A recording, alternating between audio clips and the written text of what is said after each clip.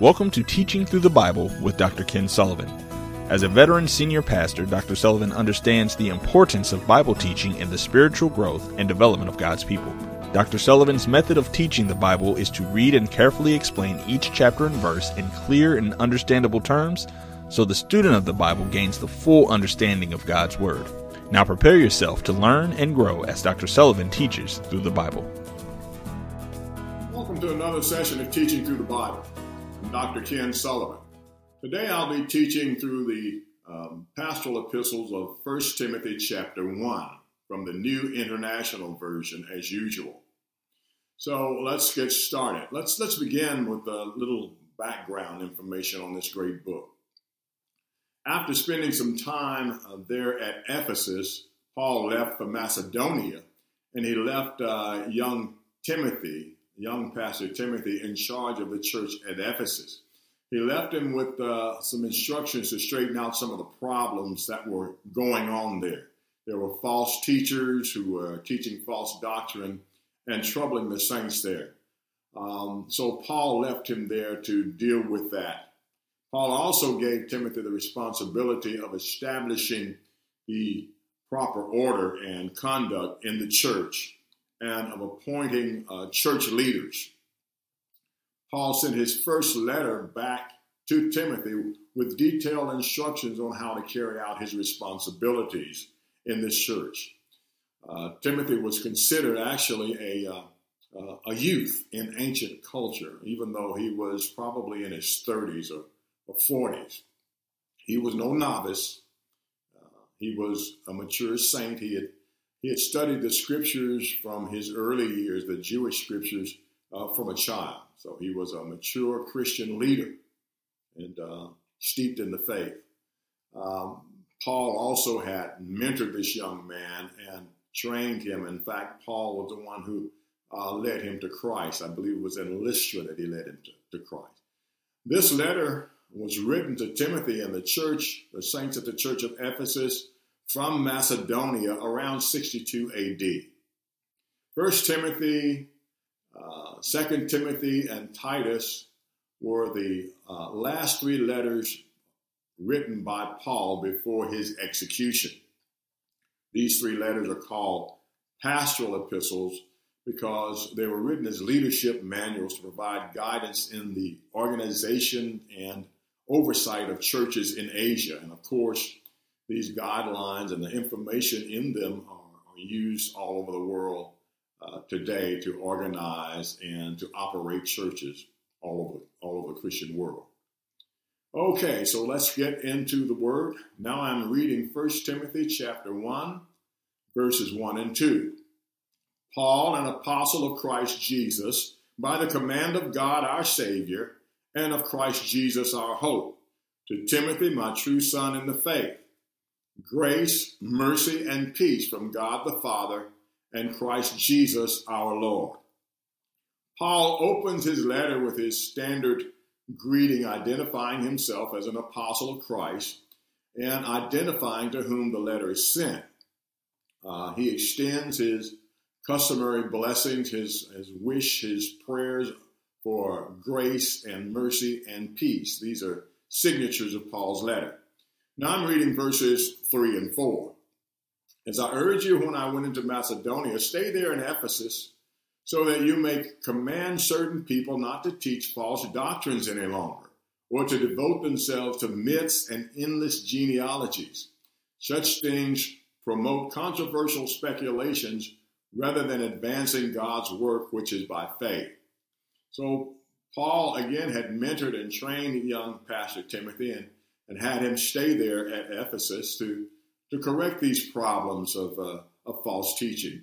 And Timothy was told to stop people from teaching about extended genealogies. The Jewish people took pride in their genealogical records, their ancestry, and so they studied them carefully. And in fact, it was so important that the genealogies are included in several of the Gospels because it's proof that Jesus Christ descended from David.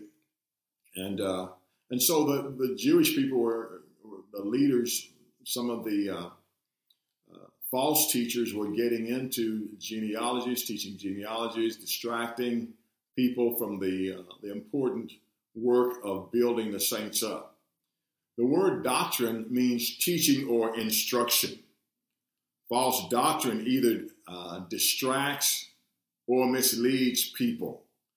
It gets them into chasing after things that have no real value. It conflicts with the teachings of Christ and the apostles, and again, it misleads people. It diverts people from pursuing major issues of faith and to pursuing worthless and vain pursuits. In Ephesus, they were teaching myths and again, tracing family bloodlines. And of course, these things led them away from instruction in righteousness and godly edifying. Timothy had to challenge and stop these false teachers. Now, Timothy was a kind of a timid person, and he was not one of those people who liked to push himself out front. So Paul had to push Timothy to push the people.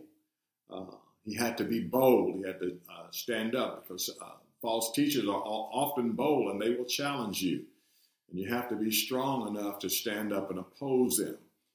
Introverted people don't like confrontation. But Paul called Timothy to deal with these things directly and head on. These people were creating controversy in the church rather than advancing God's work of godly edifying. That's what Paul said.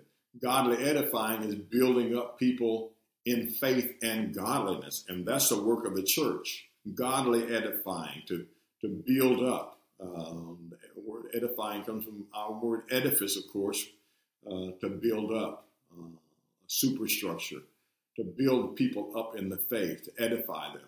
Satan is a master at creating diversions and having people major on minor things to hinder the work of godly edifying. We have to, as God's people, stay focused on keeping the main thing, because it's so easy to get distracted, and we have to be vigilant about avoiding these kind of distractions. When examining doctrine or teaching, we must ask ourselves several important questions. Number one, does it advance the work of God? What I'm studying, what I'm learning, what I'm being taught, does it advance the word of God, of making disciples, building them up in the faith, building them up in love, and building them up in godliness? And we must ask ourselves, second question, does it distract from the work of God? Does what I'm pursuing take me away from the work of God? And number three, does it conflict with the teachings of Christ and the apostles? So that's the way to measure any teaching that's presented to you, these three questions. Paul said to Timothy directly and emphatically, stop this false teaching. It's hurting the church. Now I'm reading verses 5 through 7. The goal of this command is love, which comes from a pure heart and a good conscience and a sincere faith. Some have departed from these and have turned to meaningless talk. They want to be teachers of the law, but they do not know what they're talking about or what they confidently affirm. The goal or the aim or the objective of Paul's command to stop the false teaching is to focus the Ephesians, Ephesian Christians, the saints there, on the pursuit of love. The Bible tells us that love is the greatest commandment, and the aim of the commandment is love. What God is moving us toward is loving each other. True teaching is aimed at building Christians up in love. False teachers sidetrack God's people from this goal by preoccupying them with worthless pursuits and meaningless talk, Paul said. The false teachers were ignorant themselves, and they were misleading others. They thought they knew, but they didn't know. Now I'm reading verses 8 through 11.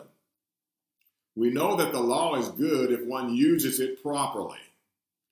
We also know that the law is made not for the righteous, but for lawbreakers and rebels, the ungodly and sinful, the unholy and irreligious, for those who kill their fathers or mothers, for murderers, for the sexually immoral, for those practicing homosexuality, for slave traders and liars and perjurers, and for whatever else is contrary to sound doctrine, that conforms to the gospel concerning the glory of the blessed God which he entrusted to me. So Paul gives the practical purposes of the law in the age of grace. The law is not for the righteous, because righteous people are obedient to the law by nature. When we come to Christ, he creates in us a hunger and a thirst for righteousness. So we don't need laws to restrain us or to constrain us from doing wickedness. Of course, we need the Word of God to direct us into how to live righteously. But there is an innate desire in us, once we're born again, to do what is right. So we don't need people policing us. We need people teaching us how to better execute righteousness, how to better pursue righteousness. But true born-again saints of God have an inclination toward doing right. Now we have to struggle within ourselves because we're still living in sinful flesh, our bodies that would desire to do evil. But when we come to Christ, he puts in us a desire to do what is right. And so we have this fight, this struggle within us, and we have God's Holy Spirit that helps us to win. Of course, we have to study the Word of God. We have to pray. Jesus said, pray so that you will not enter into temptation. The spirit is willing, but the flesh is weak. So there is a conflict within the people of God. But we're not under law. We don't have to have laws to restrain us. We have the righteousness of God, the desire, the hunger, and the thirst for righteousness that drives us toward doing what is right. Law is for those who are prone to do wrong. And Paul gave this long list of things that the law is there to prohibit, to restrain in ungodly people.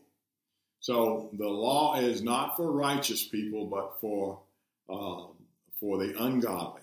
The law is to restrain lawbreakers and rebels. Paul gives this list, and I'll touch on this list that he gave.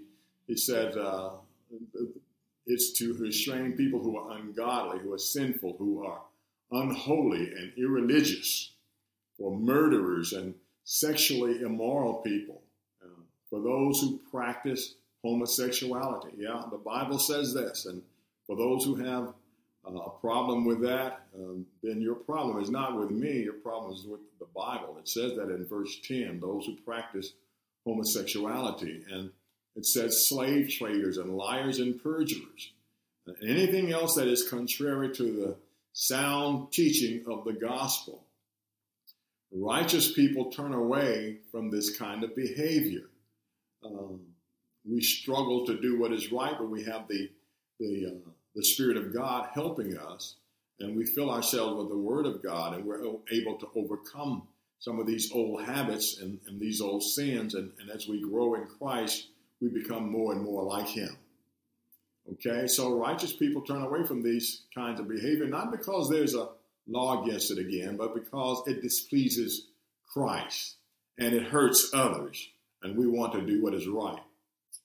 True Christians are not restrained by law to stop doing wrong. They are compelled by love. Romans chapter 13, verses 8 through 10, the New Living Testament says, if you love your neighbor, you will fulfill the requirements of God's law. For the commandments say, you must not commit adultery, you must not murder, you must not steal, you must not covet. These and other such commandments are summed up in this one commandment. Love your neighbor as yourself. Love does no wrong to others, so love fulfills the requirements of God's law.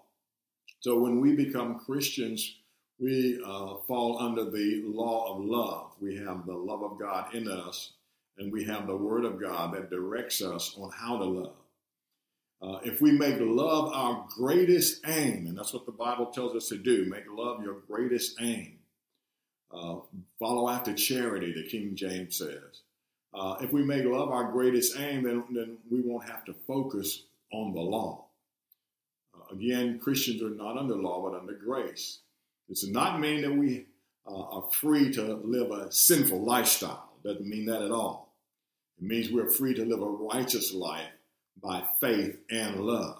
That's what it means. God works within us, the Bible says, to accomplish his will. And you'll hear me quote this passage repeatedly because it's such a powerful passage. Philippians chapter 2, verses 12 through 13. And it says, work to show the results of your salvation, obeying God with deep reverence and fear, for God is working in you, giving you the desire and the power to do what pleases him. That's the New Living Testament version. The King James Version says, work out your own salvation with fear and trembling, for it is God who works in you, both to will and to do of his good pleasure. So God is working inside us, helping us to work out our salvation. That is not to earn it, but to help us to obey it. God is inside us, giving us the desire to do what is right, and he's giving us the ability to do what is right, and we have to use that ability to oppose our own flesh. Now I'm reading verses 12 through 14. I thank Christ Jesus our Lord, who has given me strength, that he considered me trustworthy, appointing me to his service. Even though I was once a blasphemer and a persecutor and a violent man, I was shown mercy because I acted in ignorance and unbelief. The grace of our Lord was poured out on me abundantly, along with the faith and love that are in Christ Jesus. Paul said, God gave him strength, verse 12. God gives us the strength to do his will, as I just said. God gave Paul the strength to do the work of an apostle. God also appoints trustworthy people to his service. He uses those who use his strength to do his will. Okay? So we have to qualify for certain services in the church. We have to qualify certainly for leadership position based on our character, our willingness to submit to the will of God and the word of God. In the book of Acts, when they appointed the first 7 deacons, there were certain qualifications that these deacons had to meet. They had to be men of honest repute, a reputation of honesty. They had to be full of the Holy Spirit, and they had to be full of wisdom. So Paul said, God saw that I was worthy, and he put me in the ministry, made me an apostle. We have to work with the strength that God gives to correct ourselves and to adhere to his teaching before we're qualified to serve in certain positions, especially positions of leadership. Paul is an extreme example of God's grace and mercy. He talks about God's grace and God's mercy that was extended to him. That God gave him great grace and great mercy. He persecuted the church, and he had many saints put to death. But he did it in ignorance. He did it in unbelief, he said. And so God showed him mercy and saved him and called him to be an apostle. God forgave Paul and poured out his abundant grace on him and his faith and his love into Paul's life. So Paul was an example, an extreme example of God's grace. Now I'm reading verses 15 through 17. Here's a trustworthy saying that deserves full acceptance. Christ Jesus came into the world to save sinners, of whom I am the worst. But for that very reason, I was shown mercy so that in me, the worst of sinners, Christ Jesus might display his immense patience as an example for those who would believe in him and receive eternal life. Now to the King, eternal, immortal, invisible, the only God, be honor and glory forever and ever. Amen. By saving Paul, the worst of sinners, Christ demonstrated that he could save anybody. He saved Paul, who had persecuted the saints, who had a personal vendetta against Christians, and he sent many into prison and probably many to their death. But despite this, God saved him as an example to those who are out there doing terrible things. God did this to show them that if I can save a man like Paul, I can save you. And I don't care what you've done in your past. I don't care how dirty or filthy your past has been. I don't care how ashamed you are of the things that you've done. God has enough grace to save you. He will forgive you. And that's why Jesus Christ suffered such agony and died on the cross and rose again. He paid for the worst kinds of sins. He paid for all of our sins. And so you can find forgiveness at the cross. You only have to humble yourself, go before God, ask him to forgive you of your sins and to receive you as one of his, and be willing to submit to the leading of Christ, be willing to allow Jesus Christ to be Lord of your life. Because Jesus is more than just our Savior. If we are true Christians, he is our Lord. And as our Lord, he has the right to command our lives. He has the right to tell us what to do and when to do it. He has the right to direct us. And so I don't care what you've done, there is enough grace for you. Again, by saving Paul, Christ displayed his immense patience as an example for others to see. His patience with Paul demonstrates the great depth of his patience to others who would come to him, some worse than Paul. Paul closes this epistle by praising some of God's attributes.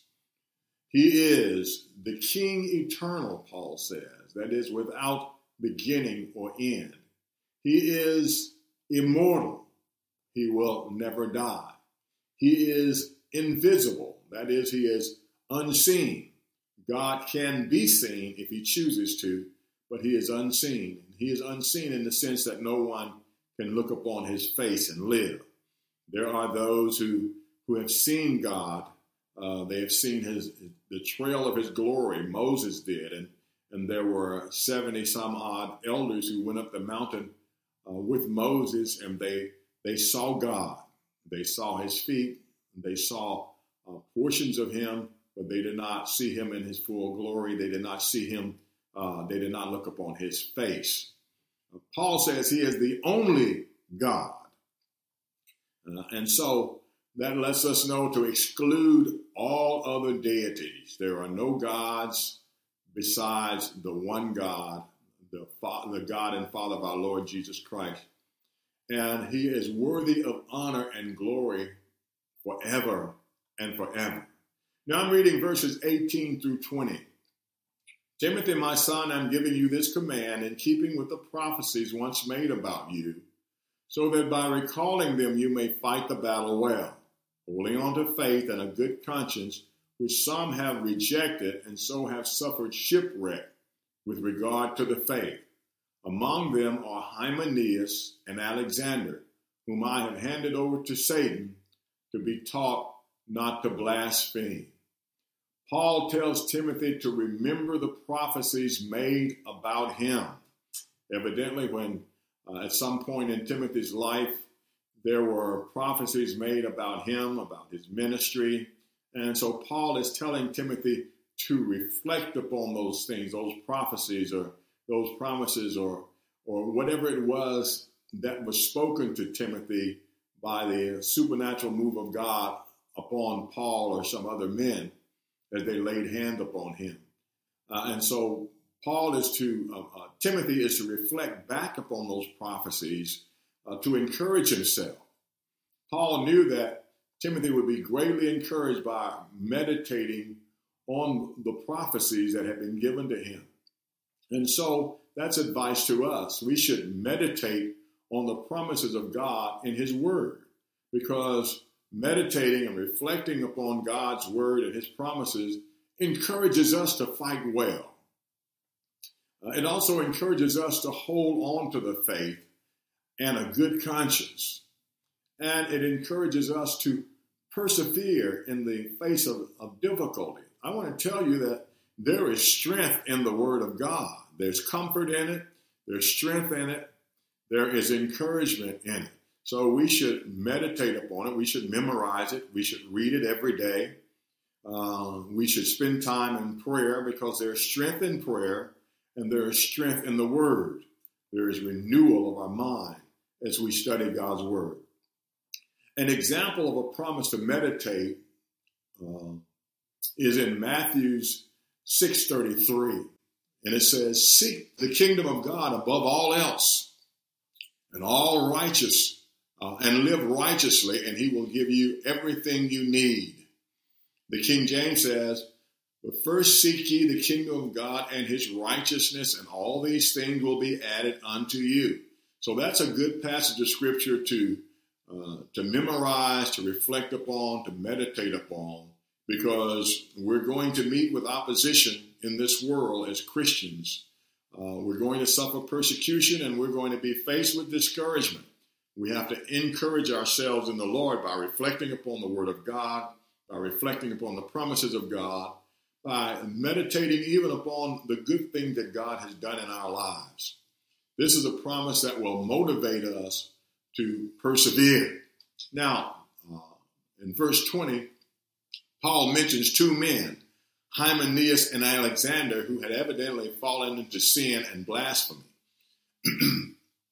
Paul turned them over to Satan, probably by expelling them from the church and putting them out, of course. And this left them open to satanic attack so they could learn not to blaspheme. In 1 Corinthians chapter 5, Paul commanded the saints to hand a man over to Satan, verse 5, by putting him out of the church. Verse 13 of that same chapter, 1 Corinthians chapter 5. Now, this man was committing adultery with his stepmother, with his father's wife, and he was proud of it. He wouldn't repent of it. And the church was allowing it to happen. So Paul rebuked them sternly and said, put this man out of the church. So handing an unrepentant person over to Satan seemed to involve expelling them from the church with the hope that after Satan inflicts his hardships on them, then they would humble themselves in return and be repentant and, of course, be saved. Well, that brings us to the end of 1 Timothy chapter 1. In our next teaching session, we will cover chapter 2. Thank you for joining us for Teaching Through the Bible. And until next time, may God bless you. Thank you for tuning in to Teaching Through the Bible with Dr. Ken Sullivan. We hope this program has benefited you in your Christian walk. For a free download of this program and to browse Dr. Sullivan's books, videos, and audio titles, visit our website at emergecurriculum.com. Please tune into our next teaching session on Vision Stream Network or listen on demand from our podcast. Trust you've enjoyed this teaching. I want you to know that my book, Teach Me About Heaven, it's available on Amazon.com, or you can get it at www.emergecurriculum.com.